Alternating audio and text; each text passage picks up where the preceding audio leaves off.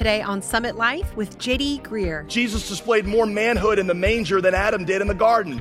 In the garden, Adam looked like a man, but he acted like a boy. In the manger, Jesus looked like a boy, but he was doing the most manly thing imaginable. He was fighting for the ones that he loved. And that means that salvation will come to the world as men begin to follow the second Adam and they become like him.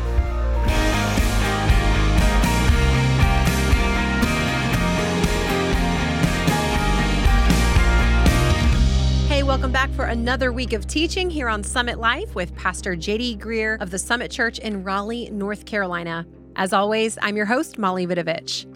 Today, many people believe that the biblical view of marriage is outdated and patriarchal, but God has a reason for the way he set things up. And his reason is much more than just setting a cultural norm. Today, Pastor J.D. Greear is in Ephesians chapter 5, talking about what it actually means for a husband to lead, as well as clearly defining what submission does not include. It's an important distinction, no doubt. If you missed the beginning of this sermon, I just want to remind you that you can always hear previous broadcasts at our website, jdgreear.com. He titled today's message, God's Purpose and Plan for Gender. So let's get started. Here's Pastor J.D. Submission does not mean, number two, the dominance of the man, as if she existed as a serf in his house to cater to all of his whims. If I am to be the one that lays down his life for his wife, 97.4% of the disagreements in my house, I should voluntarily lose. Because headship was not given to me so I could decide where we go out to eat and what color the carpet should be and how we spend our days off. Man was told to serve and submit to his wife by laying down his life for her. She was told to submit to her husband by submitting to him. Who's got the harder task? I'm going to say it's the man who's going to lay down his life, because that means any power he has, he's using it to leverage for the benefit of his wife. And his leadership is characterized by that question I gave you on the second week. How can I serve you? My leadership is all dominated by that question. How can I leverage any power I have? How can I leverage it to serve you? Submission does not mean, number three, unconditional obedience by the woman. A lot of people misread Ephesians 5:22, and it says, wives, submit to your husbands as to the Lord. That does not mean submit to your husband as if he were God, but it means submit to your husband as a way of serving God. And what that means is that if your husband is ever telling you something that is clearly contrary to the word of God, then you would disobey your husband and obey God. Paul tells us in Romans 13 to submit to the government, uses the same word. Right? We'll submit to the government. We submit to the government as a way of obeying God. But if the government ever tells us to do something against the will of God, then we disobey the government and obey God. Same thing is true in Ephesians 5. It does not mean, number four, independent decision-making on the part of the man. Remember that God put various attributes into each gender, which means that I, as a husband, am incomplete without my wife. She's got a whole different set of filters that complete mine. Now, again, not every guy's like me, but I tend to be very emotionally detached. Something will happen to me. My wife will ask me, how did you feel about that? I'd be like, I don't really know. I haven't thought about it. She's like, how could you not think about that? That's because, again, stereotype. That's because if you cut open a man's head, what you usually find in the place of his brain is a waffle with these various compartments, because we kind of seal things off and one thing doesn't touch the other thing. You cut open a woman's head and what you find is not a waffle, but this big pile of spaghetti. One thing's connected to every other thing. And so, how things are working with the kids and the husband and the work and my relationship with mom and all that kind of stuff is all interconnected. Is it better to be compartmentalized or is it better to be interconnected? Neither is better. In the last 50 years, professionalism was primarily described in masculine terms. To act professional means you're totally, disconnected from everything and you're just kind of, all right, that's professionalism. What's interesting is if you read the last 10 or so years of leadership literature, you'll notice this explosion and recovery of female values that are appearing in leadership, saying these are really important. All this means is my wife's perspective is crucial. That means it is only a fool of a guy who takes this principle and starts making decisions without the counsel of his wife. If she tells you, don't get the second job because it's going to hurt your relationship with your kids, listen to her. It doesn't mean whatever number we're on, that women should not have the highest leadership positions in business or politics. Let me give you real quick here. Ephesians 5 and Genesis 2 are both given in the context of the home. and ideally where both partners have the gospel as their center. Now, Paul in some other places in the New Testament is going to apply this principle to the church, but those are the only two places where this kind of headship relationship between men and women is to be normative. When this principle of headship is enforced outside the home, not only is it unbiblical, it's dangerous because all the other safeguards the Bible puts in place are removed, like gospel centrality, like the fullness of the Spirit, like covenant loyalty. Those are not in place. This principle in no way means that a man should never work for a woman, or that if you're a man, you should resent working for a woman because it's just not right. It doesn't mean that women cannot or should not occupy the highest places of leadership in society. I plan for one of my daughters to be president of the United States of America. I'm already planting that vision into them now, and you will all vote for her when she gets to that place. All right? I mean, it doesn't mean that. You ever seen one of those stunt, shows where a little warning will come on the bottom and be like, warning, do not try this at home? Paul would put a warning label on this passage that would say, warning, only try this at home. Because it's not something he's put out into society because all the other safeguards are not in place on it. It is not number, 6? Doesn't mean that the man has the power to leverage over his wife. I pointed out on the second week that the first word is wives. You husbands, you get out of your wife's verse. This is not yours to apply to her and demand that she obey it. All right? You don't like her in your stuff. She doesn't like you in her verse. This is between her and God. D. Martin Lloyd-Jones, a very conservative Bible interpreter, said after studying this passage for years, what I can tell a guy is if your wife is not doing what she is supposed to be doing according to this verse, all you can do is pray for her and try to live in a way that earns the submission of your wife. You got to leave that between her and God.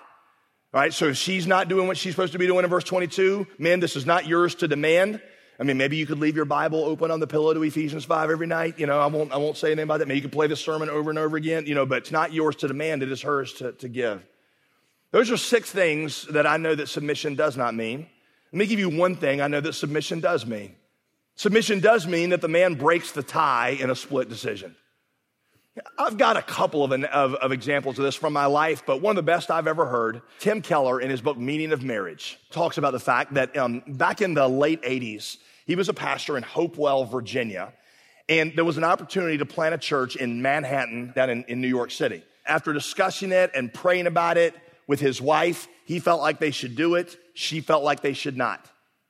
So they prayed about it again, and they fasted about it, and they spent a lot of time discussing what they should do. And at the end of that long time of fasting and praying, he felt like they should do it, and she felt like they should not. So finally he said, all right, fine. If you don't feel like we should go, then we won't go. And she looked back at him and said, oh, no, you don't. You are not putting this on me.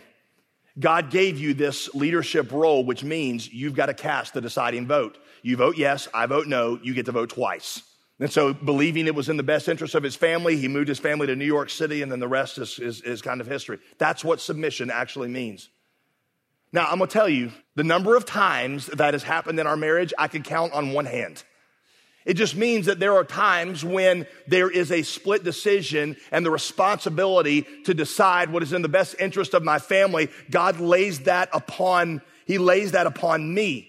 And people who say, well, we'll just work it out. We'll just figure out how to come to consensus. Yeah, but in any relationship, that doesn't always work.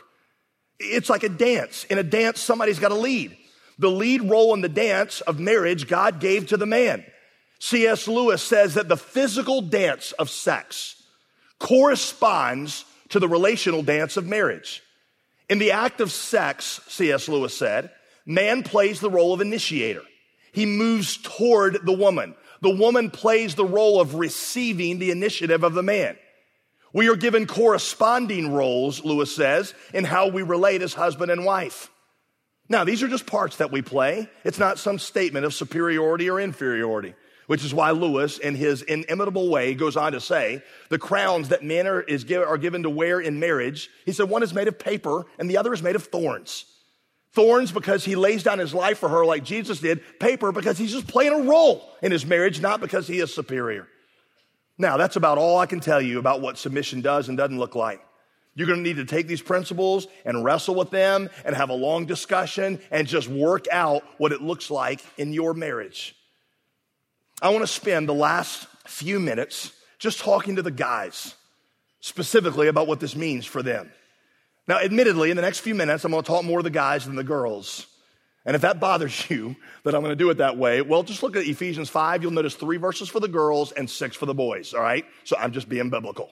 I'm spending a whole lot more time on the guys and the girls, just like Paul did, so take up your argument with Paul. Guys, you were given 5 areas to be a leader in. Remember those? You write those down? I hope you did. Let me talk about a couple of them. Romance. First of all, college-age single guys or young professional guys, I do not mean to get off on a soapbox or to be too hard on you, but I've told you this before.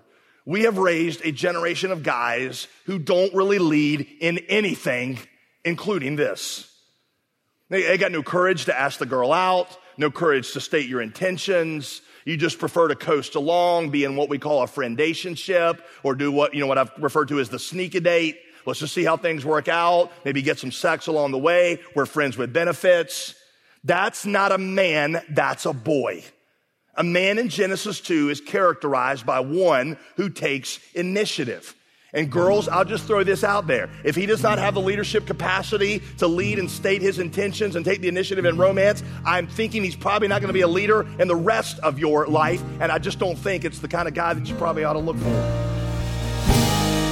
We'll return to our teaching in just a moment, but I wanted to remind you about our featured resource this month.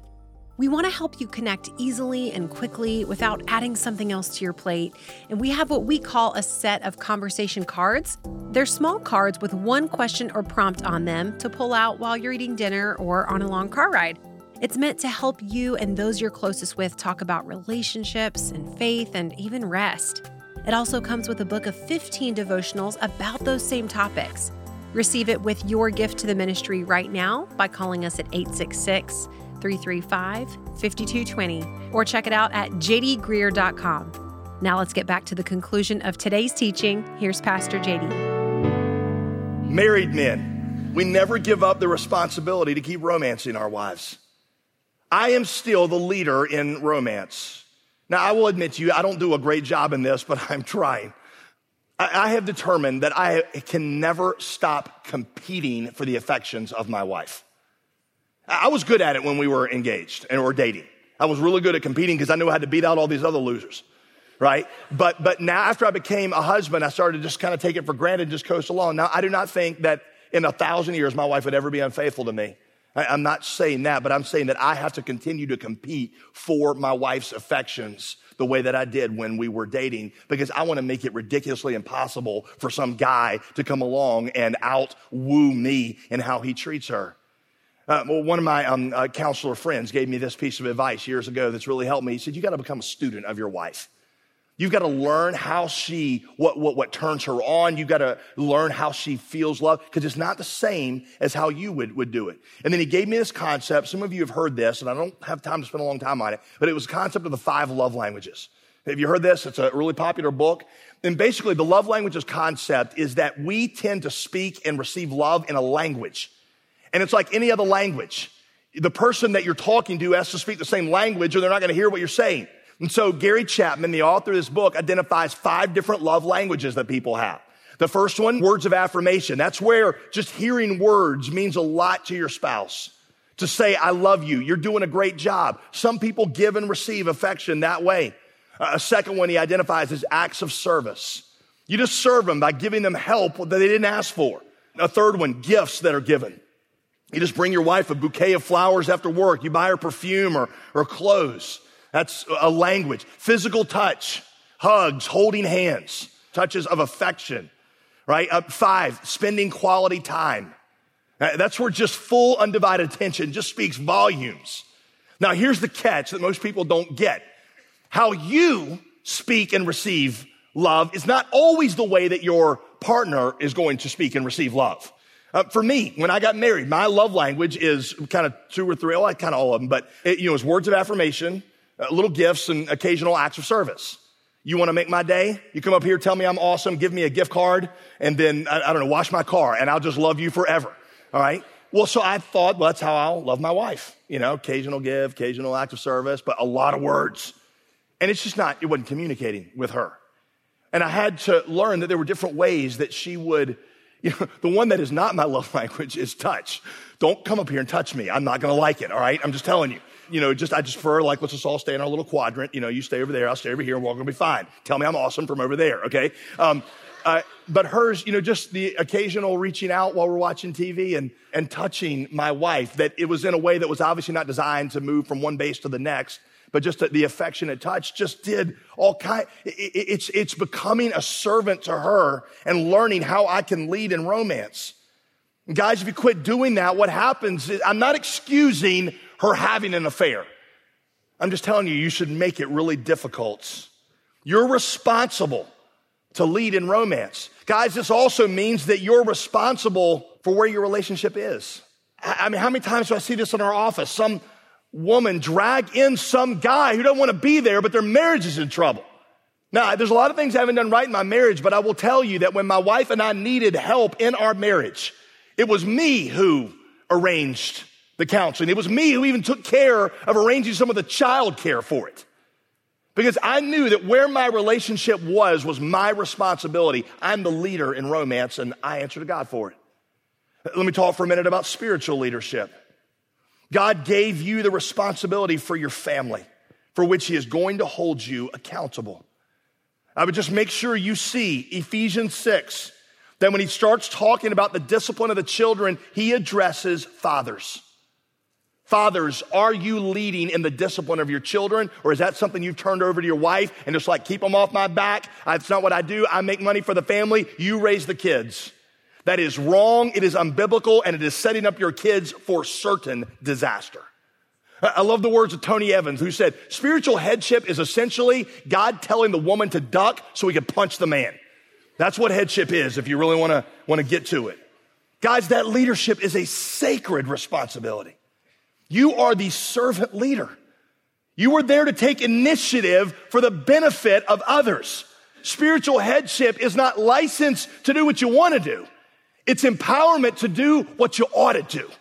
Now, single guys, listen, if you become a leader in these 5 areas, I cannot explain to you how attractive you are going to become. Thank you. All right. Because this is what she was created for. And it makes you in the image of Jesus, who is the most attractive person in the universe. And here's the other thing that just burns in my heart for this, man. I know that as God heals the man, the healing of the family and the healing of society will just follow. You ever look at the Genesis 3 situation, how it went down? It says, read it later. It says that here's the woman. Genesis 3 opens up with the woman having a conversation with the serpent. And it says that the man was, in Hebrew, with her. Now, with her in Hebrew doesn't mean he was with her like over there doing something else. With her means he was standing right there beside her. He was given the responsibility to protect her and to lead her spiritually. But he knew that God had said, the day that you eat of that fruit, you will surely die. And Adam was like, I wonder if that's true.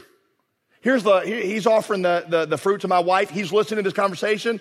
The dirtbag says, why don't I just let her take the fruit? And if she drops dead, I'll know it's not true. So he's like, I don't know. Well, go ahead. And it's not that he did anything wrong. He just didn't do anything. He wasn't there. It wasn't a sin of commission. It was a sin of omission. How I know that's true? What was the first question God asked when he came looking for the couple? Adam, where are you? Where are you? You could really translate that, Adam, where were you? Where were you when you were supposed to be leading and protecting? I mean, you know how that conversation should have gone? Should have gone the serpent coming up to the woman, and as he's starting to get into a sales pitch, maybe like, whoa, wait a minute, snake, what are you doing talking to my wife? My wife doesn't talk snakes. My wife and I were just on our way over to the Tree of Life where we were going to have a succulent buffet of the Tree of Life. And you're here talking about this trashy tree of knowledge of good and evil? Not in a million years, snake. Go back in your hole. That's how that conversation should have gone down. The fall of mankind happened not through a sin of commission by the man, but through a sin of omission. And it is still the question that God is asking to men. Adam, where are you? Where are you in the leading of your children? Where are you in the church? My friend John Bryson says we got a generation of males that just never grow up to be men, who never take the role as servant leaders. We've created a new name for this group of guys who, they're not boys because they're, post-pubescent, but they're not men because they're not leaders. We got a new name for it. We call it dudes. Most guys, he says, feel like they're good husbands if they provide food and shelter for their families. That's the standard. He said, possums provide food and shelter for their families. Is that really the standard of what we've given for what a man is? A true man is a servant leader, leading spiritually, romantically, taking responsibility. Boys blame, men own. Boys take, men give. Boys complain, men figure out. Boys pout, men endure. Boys wish, men do. Boys start, men finish. Boys stiffen their neck, men bend their knees. The world fell into sin through a failure of a man to lead. But God saved the world by sending a new man, a second Adam, who would lead where the first Adam followed, who would serve the church where the first Adam served himself.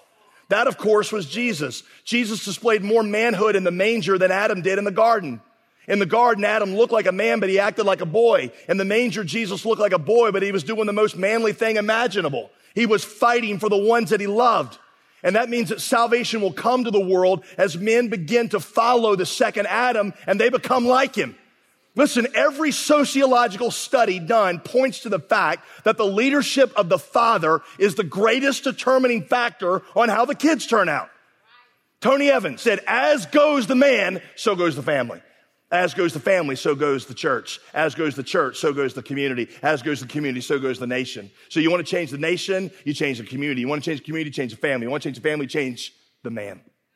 God, give us a generation, listen, of men who will lead as servant leaders the way that God has called us to lead, because I'm telling you, when that happens, it all begins to flow. Now you say, well, how can you do this? Well, again, the clue is back in verse 21. Submitting to one another out of reverence for Christ. The gospel is the power for your marriage. It shows you a God who served you this way, a God who submitted and laid down his life for the church. And as you become more aware of who this God is, it shows you what power looks like. It shows you a God who is a lover. And so you become the kind of lover that he is.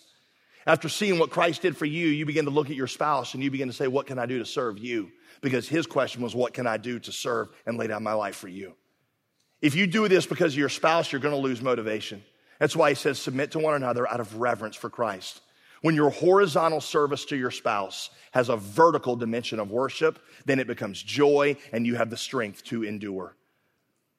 Marriage, you see, at its core, listen, is gospel reenactment.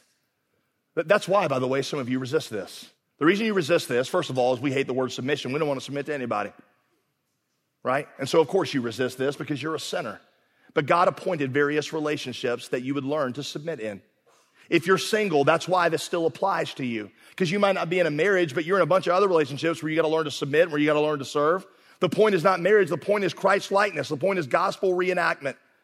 For many of you, listen, what is missing from your marriage, the reason none of this makes sense is because the gospel is missing from your marriage.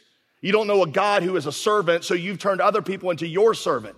And you getting connected to Christ, you trusting in Christ as your Lord and Savior would do more for your marriage than 10,000 sermons or seminars or books would ever do, because it would reconnect you to God. And that's the decision some of you need to make. Is you need to receive Christ. You need to surrender to him, because that's why your marriage is falling apart, or that's why your dating life doesn't work, or that's why it's all in shambles, because you're not connected to the source. And if you've never done that, you ought to do it today. Do you need to reconnect with God? If so, let me encourage you to learn more about what it means to be a follower of Christ. We have lots of resources to get you started at jdgreer.com. Thank you for listening to Summit Life.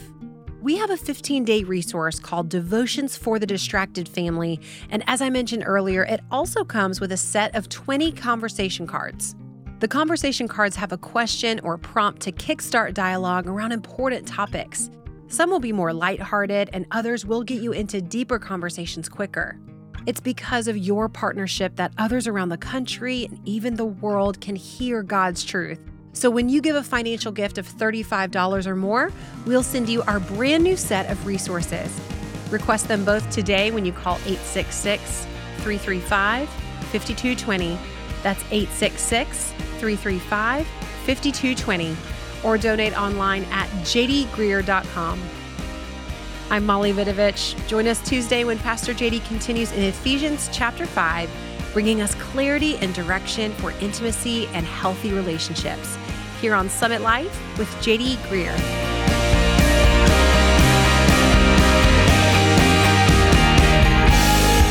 Today's program was produced and sponsored by J.D. Greer Ministries.